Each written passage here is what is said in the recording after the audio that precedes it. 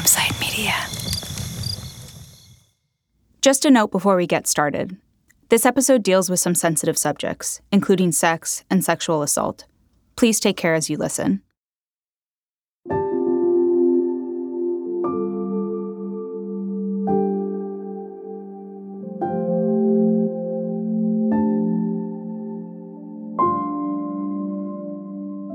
On September 7, 2011, Rebecca Carrara was in the middle of a session when the temple was raided. We kind of got hauled around for a while until we all ended up in the cell at jail. She wasn't fully dressed when she was arrested, so she asked if she could go back inside to get some clothes before she was taken to jail. I remember grabbing my jacket, and thank God I did because it was so cold in there. I remember us all curling up in a ball on the floor, holding each other, and just with my one jacket covering all of us up as much as we could, just to keep warm. Rebecca didn't know how long she'd be there, and at some point, she realized she didn't have her medication with her, the medication she took every day for anxiety. She started to panic. And I just didn't know what to do if my anxiety would get out of control, so I'm just trying to use my tools that I learned about breathing and meditation. I was just freaking out. While Rebecca and the other goddesses huddled together in a jail cell, the Phoenix Police Department was preparing to share their huge success. Over the last 6 months, the Phoenix Police Department's Vice Unit began an investigation to the Goddess Temple. This is Joe Yonner, the Phoenix Police Chief at the time. Undercover officers made deals with employees here at the Goddess Temple. The deals were to exchange money for sexual acts. So do we actually have sex? You're going to be happy. You're going to have a happy ending. They used investigative techniques to determine and to discover how the business operated. It's Detective Campbell, 7828, with Detective Herman, 8154. We are going to the temple to meet with the gatekeeper about our employment status there. They determined that Tracy Elise, who you'll see is the founder of the Goddess Temple, she and others would hire employees to come in, conduct sex acts for money. During the raid, officers searched every room in the temple. They found envelopes filled with cash, financial documents, sex toys, and at least 5 binders labeled seekers. More than 18 people were arrested and indicted, and there would be more to come. The police and county attorney had the attention of the media, and they were saying the opposite of everything Tracy had been saying for years. This is not a religion. Instead of Johns, they were called seekers. Instead of sexual intercourse, it was called sacred union. The women were not called prostitutes, they were called goddesses. Instead of a brothel or a house of prostitution, they called it a church. We believe that no matter what you call it, no matter how you disguise it, that this is a crime, and the crime in this case is prostitution. From Campside Media and Sony Music Entertainment, you're listening to Witnessed, Mystic Mother. Episode 4, Operation Goddess Temple.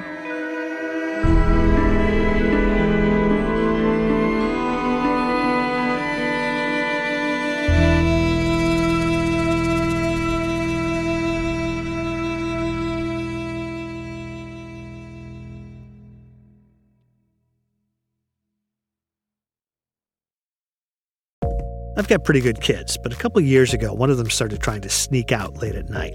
But he never got away with it. You know why? Because we have SimpliSafe home security. As soon as he cracked a window, we knew. Of course, that's not why we got our SimpliSafe system. In fact, we've had SimpliSafe longer than we've had kids, and we got it for the same reason you should too.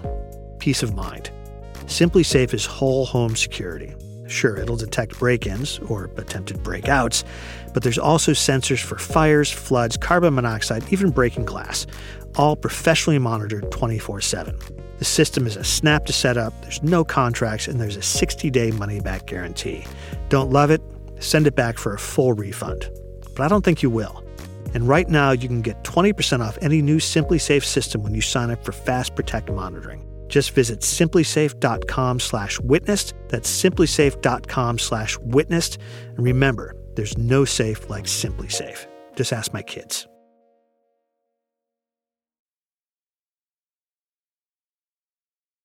Okay, so even if Phoenix PD officers weren't reading the New Times every week, there was no way they could ignore the article we heard about last time.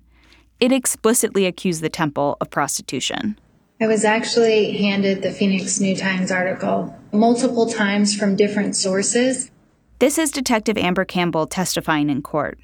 She was one of the detectives in charge of the investigation. We received it from somebody at City Hall, somebody from another police agency.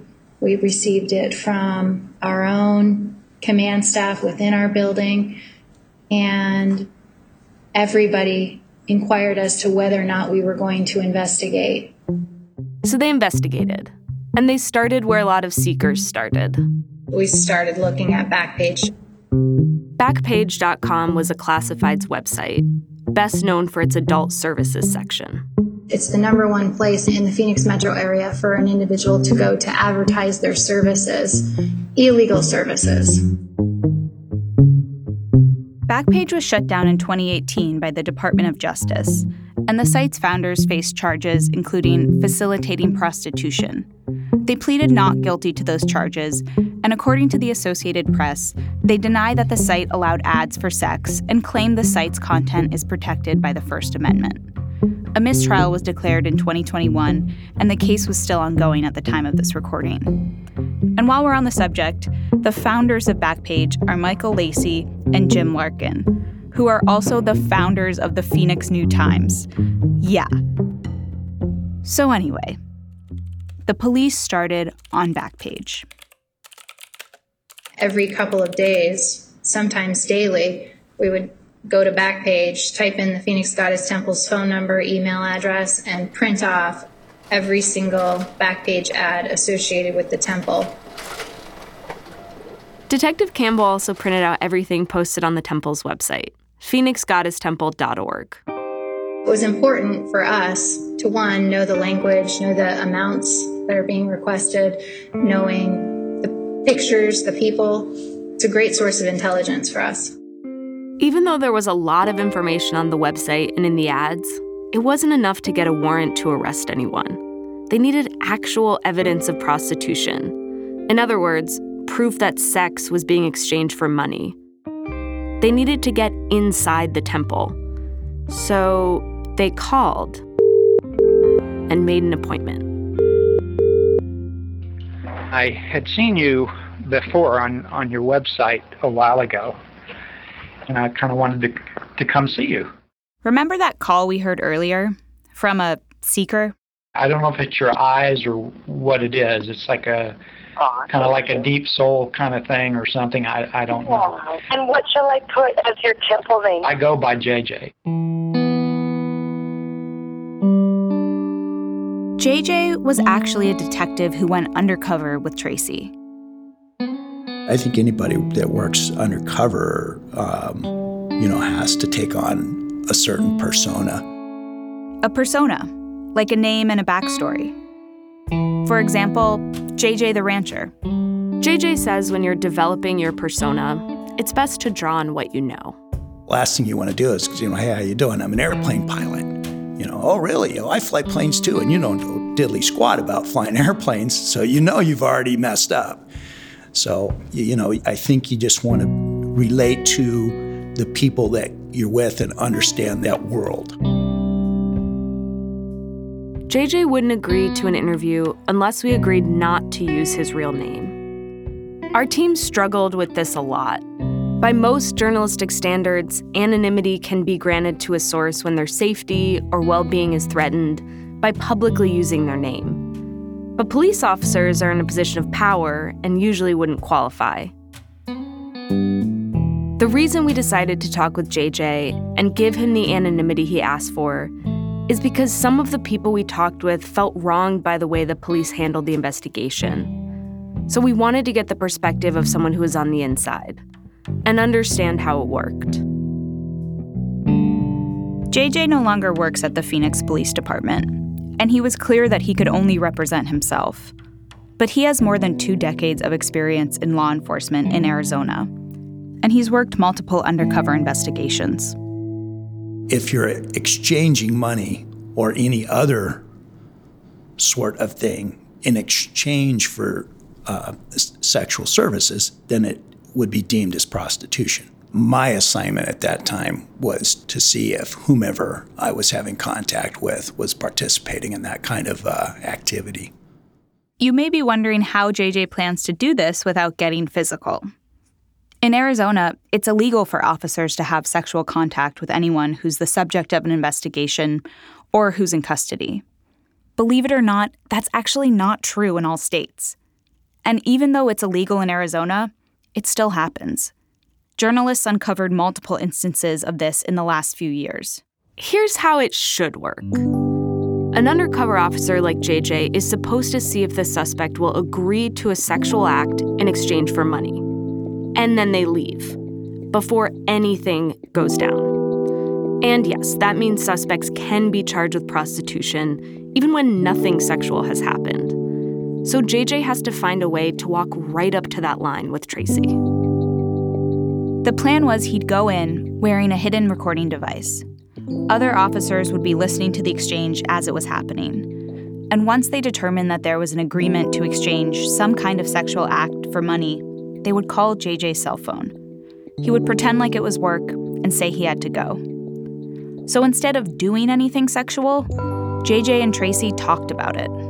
There were conversations about how she was going to rub me down with coconut oil because it was an antiseptic and this, that, and the other thing. She talked to me about chakras and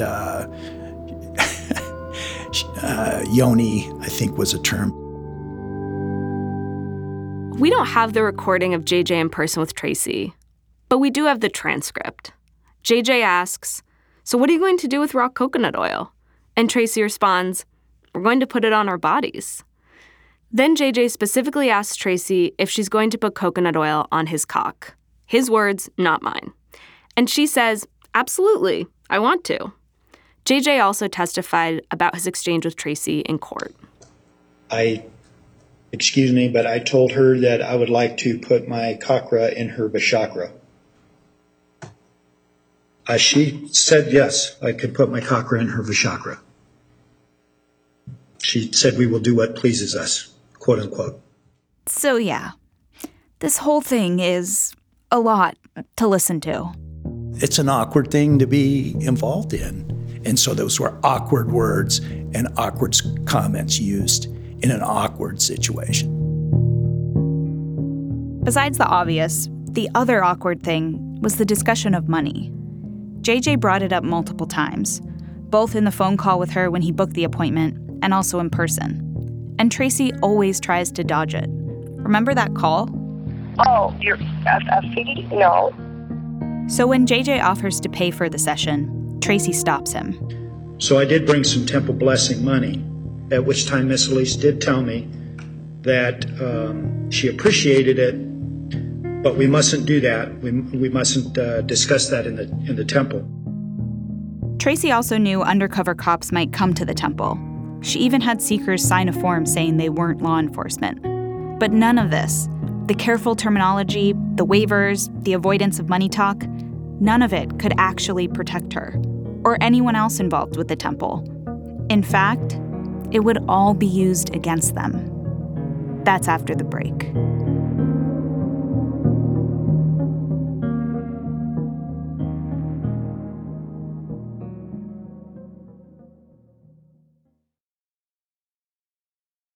Welcome to True Spies, the podcast that takes you deep inside the greatest secret missions of all time. Suddenly out of the darkness appeared Bin Laden. You'll meet the people who live life undercover. What do they know? What are their skills? And what would you do in their position? Vengeance felt good. Seeing these people pay for what they'd done felt righteous. True Spies from Spyscape Studios, wherever you get your podcasts. Have you ever felt like escaping to your own desert island? Jane Gaskin did exactly that, trading in the family home to begin a new life in the tropics. But she soon discovers that paradise has its secrets.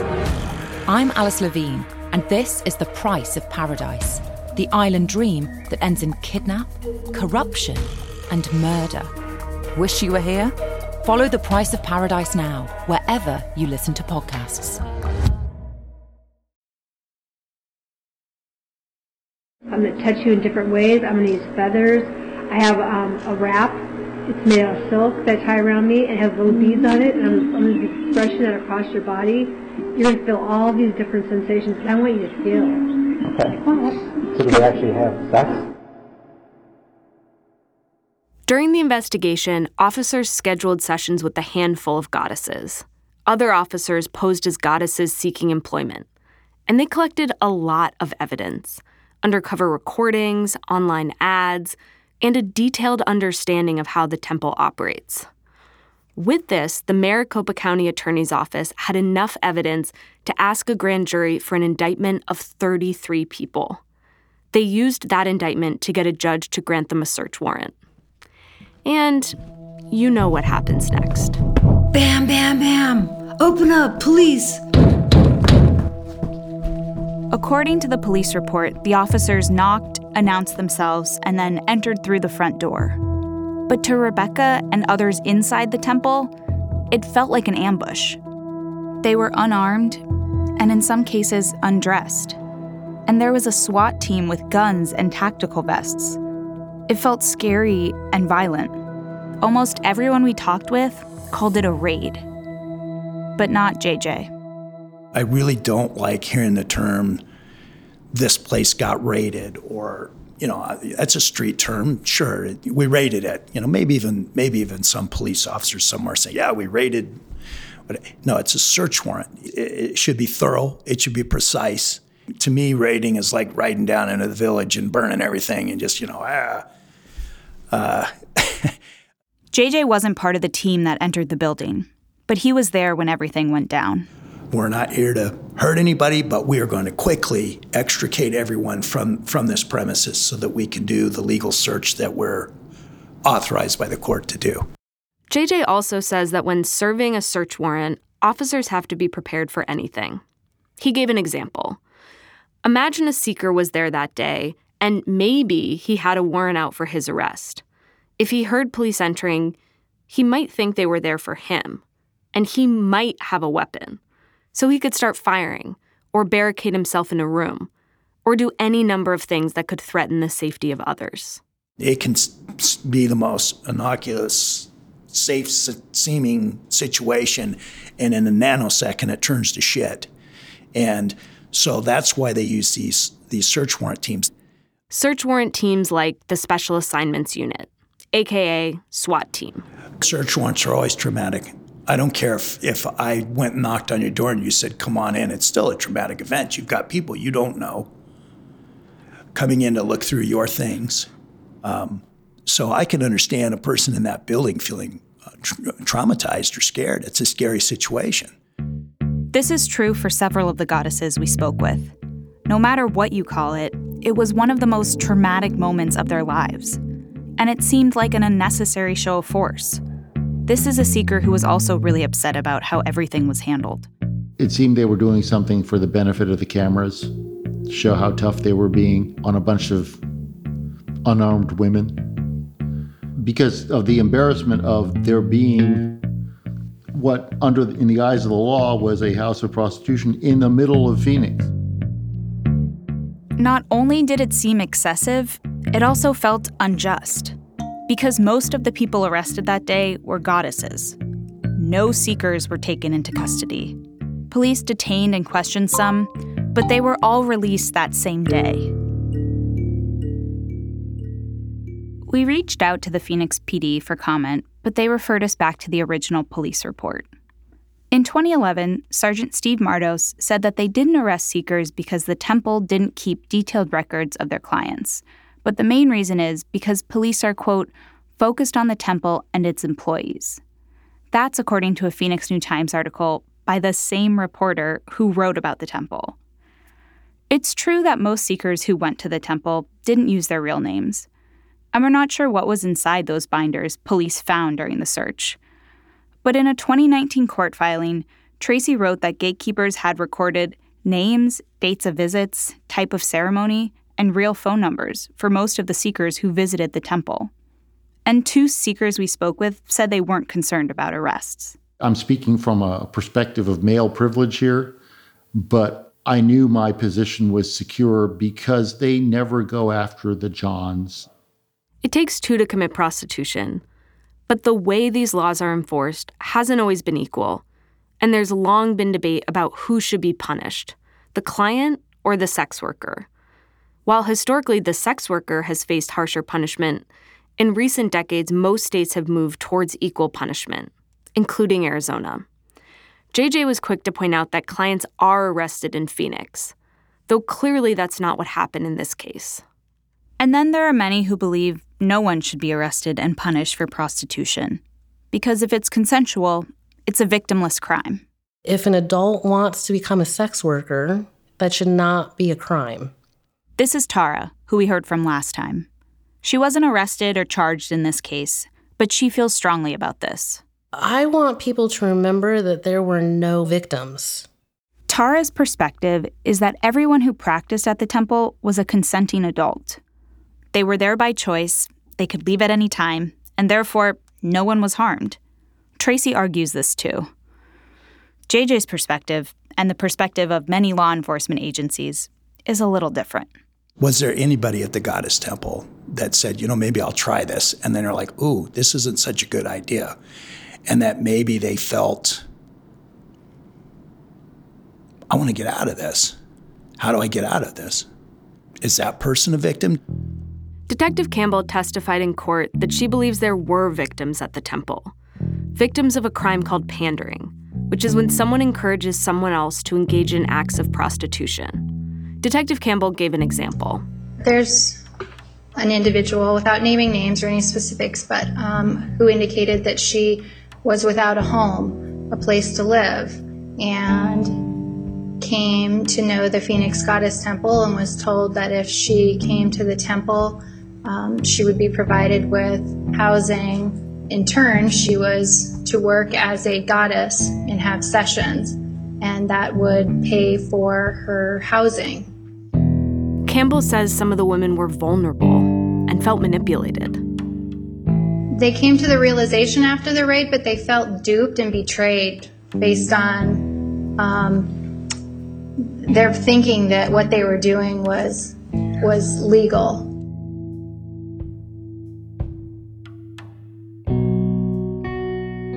There's this idea that comes up a lot when we talk about sex work. It's ingrained in our culture that no one would just choose to be a sex worker, that sex workers are people who are in desperate situations or who are being forced into it and trafficked. And by that logic, when someone is arrested for prostitution, that person is not only the perpetrator of a crime, but is also a victim. So even though sex work and sex trafficking are different things, law enforcement doesn't always make the distinction. To me, personally, I don't know the difference between the two. Since the 90s, the city of Phoenix has offered prostitution diversion programs to help people get out of sex work. At least one of them was a post-charging program, which required a guilty plea before entering the program. And then, once the program was successfully completed, the charge would be dismissed.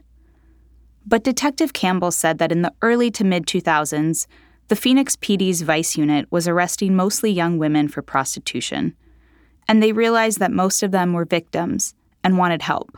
Many of them are physically, sexually, or mentally abused at some point. Many of them have substance abuse problems with either alcohol or drugs. And even if they weren't being abused or trafficked, they were still in need. I have college tuition to pay. I have dental bills to pay. They don't have an education. They can't support themselves and their children on a minimum wage job. They just got evicted from their house. Their car broke down. So in 2011, the city developed Project Rose. Rose stands for Reaching Out to the Sexually Exploited. It was an experimental and controversial pre-charging program co-founded by Phoenix PD Lieutenant Jim Gallagher with a professor at Arizona State University's School of Social Work. According to Al Jazeera, Gallagher had locked up the same woman 9 times for prostitution, which led him to believe that simply locking up sex workers wasn't the solution. Project Rose was supposed to offer an alternative. Here's how it worked. Dozens of cops would conduct multiple online and street-level sweeps and arrest anyone they suspected of prostitution. But unlike previous diversion programs, they wouldn't be taken to jail and charged, at least not at first. First, they'd be taken to Bethany Bible Church. That's after the break.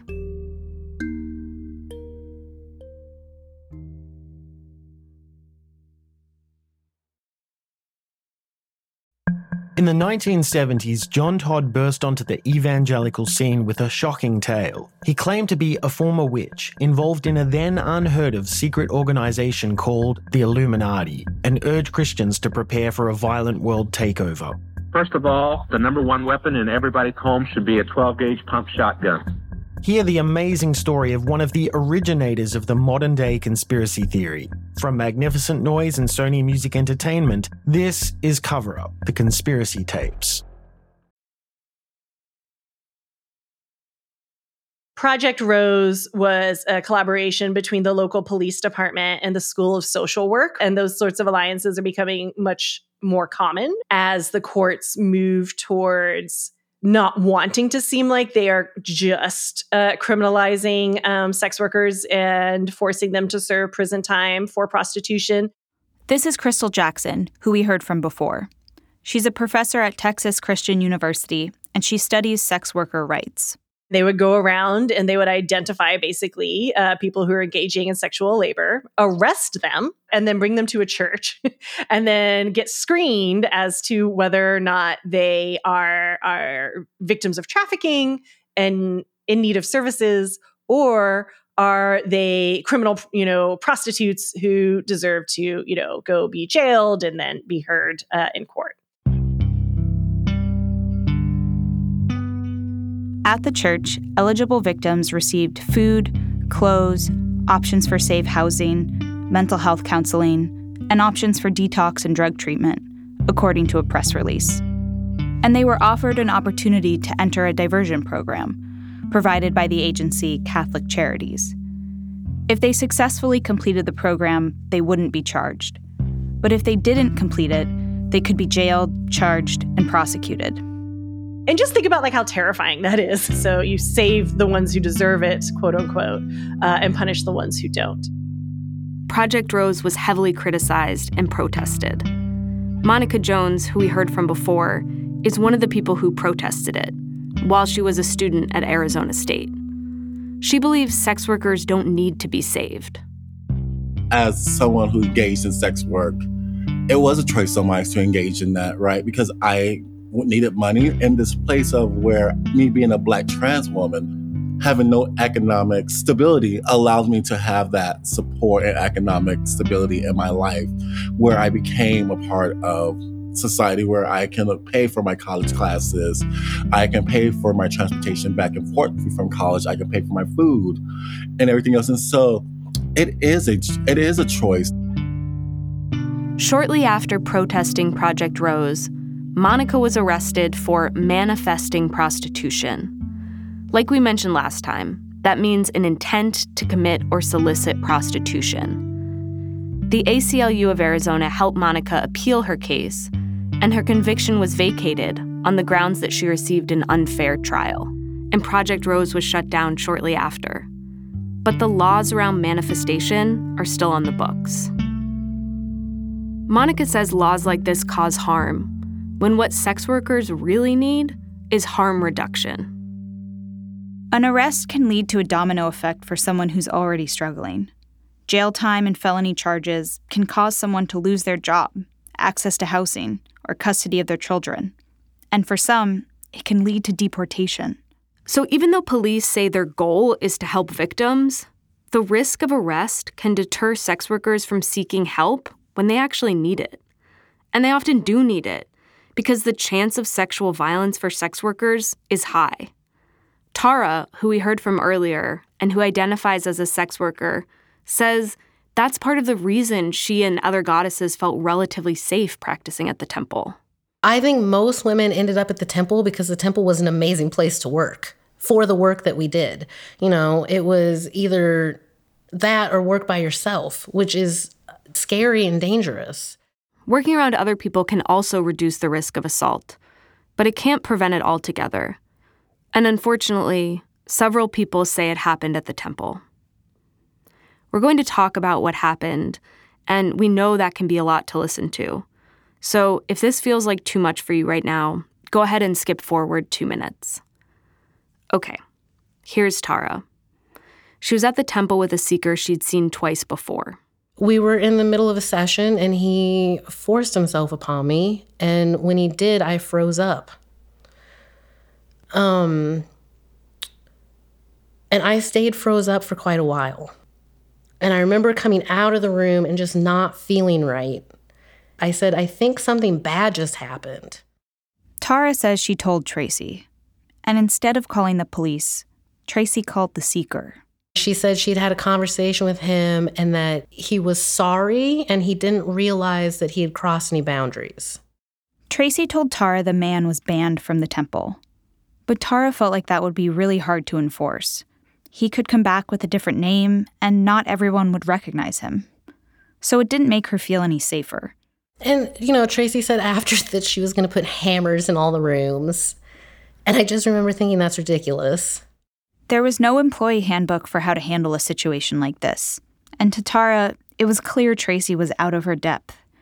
After she called the seeker, Tracy organized a meeting to talk about what happened with the community. But Tracy didn't show up. Instead, she asked the man who led Sunday services to lead the meeting. So this was actually the most traumatizing part of that whole rape for me, is they gathered the entire temple together and made me tell the story to the temple, to everybody. I literally felt like I was on the stand. Tara doesn't blame Tracy for her assault, but she does wish Tracy had been more supportive. And despite all of this, for Tara, the benefits of working at the temple outweighed the risk. She says the vast majority of her experiences were really positive, and it was still the safest environment for her to practice in. So she stayed. I think she tried to take the actions that she felt would make people feel better. But again, we're doing something illegal where we're the criminals, so there's just simply no protection for us.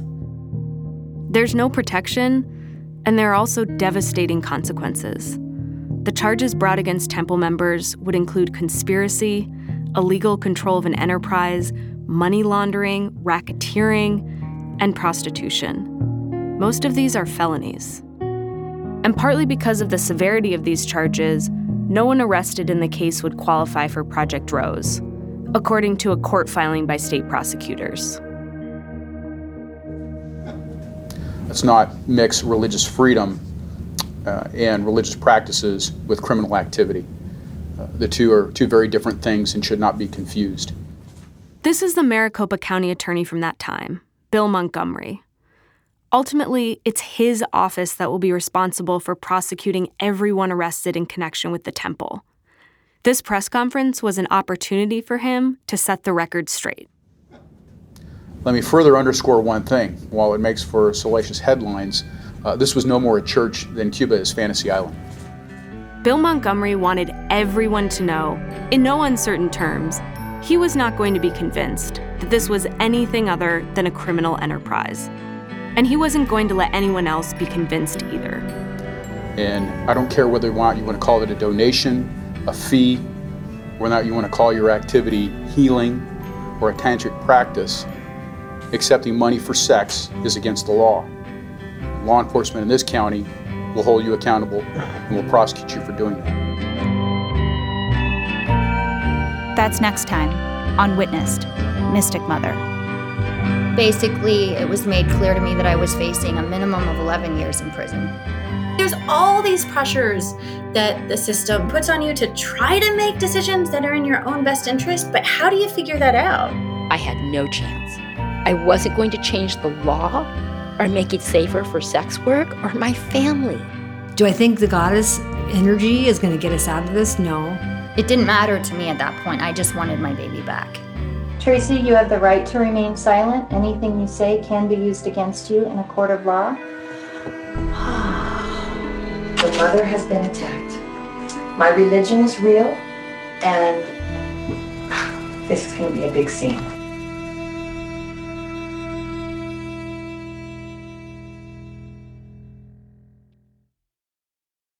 If you or someone you know has experienced sexual assault or abuse, you can find help and resources at RAINN.org. That's RAINN.org, or call their 24/7 confidential phone line at 1-800-656-4673.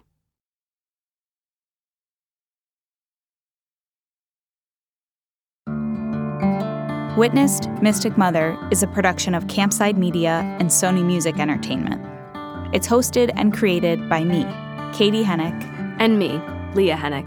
This series was reported by Sarah Ventry and written by Sarah Ventry and Emily Martinez. Additional reporting by Katie and Leah Hennick. Sarah Ventry is our managing producer. Our story editor and executive producer is Emily Martinez. Additional editing by Mike Meyer. Produced by Katie and Leah Hennick. Associate producer, Sydney Fleischman. Additional production assistance from Mo Laborde and Ron Warner. A huge thank you to Rebecca Ross, our legal researcher. Our theme song was composed by Betsy Gans and Chris Norby, and performed by Betsy Gans, Chris Norby, and John Rauhaus. It was recorded and mixed by Michael Krasner and mastered by Chris Norby. The series was sound designed and mixed by Claire Mullen.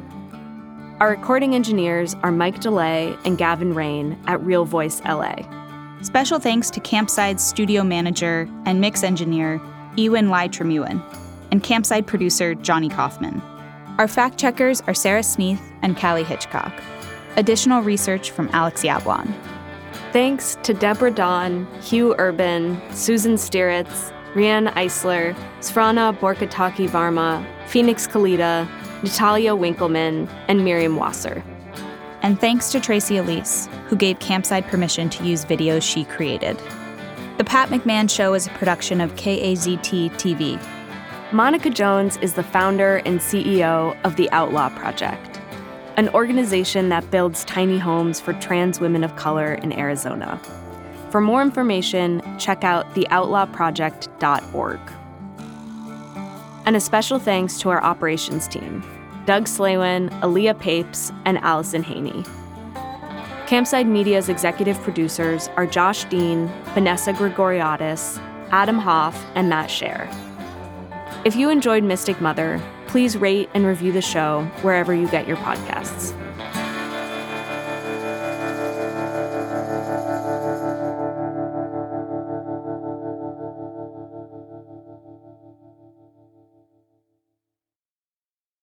When you make decisions for your company, you look for the no-brainers. And if you have a lot of mailing to do, Stamps.com is the ultimate no-brainer. It streamlines your processes to make your business more efficient, which makes you less busy. Mail checks, invoices, legal documents, and everything you need to keep your business running with Stamps.com.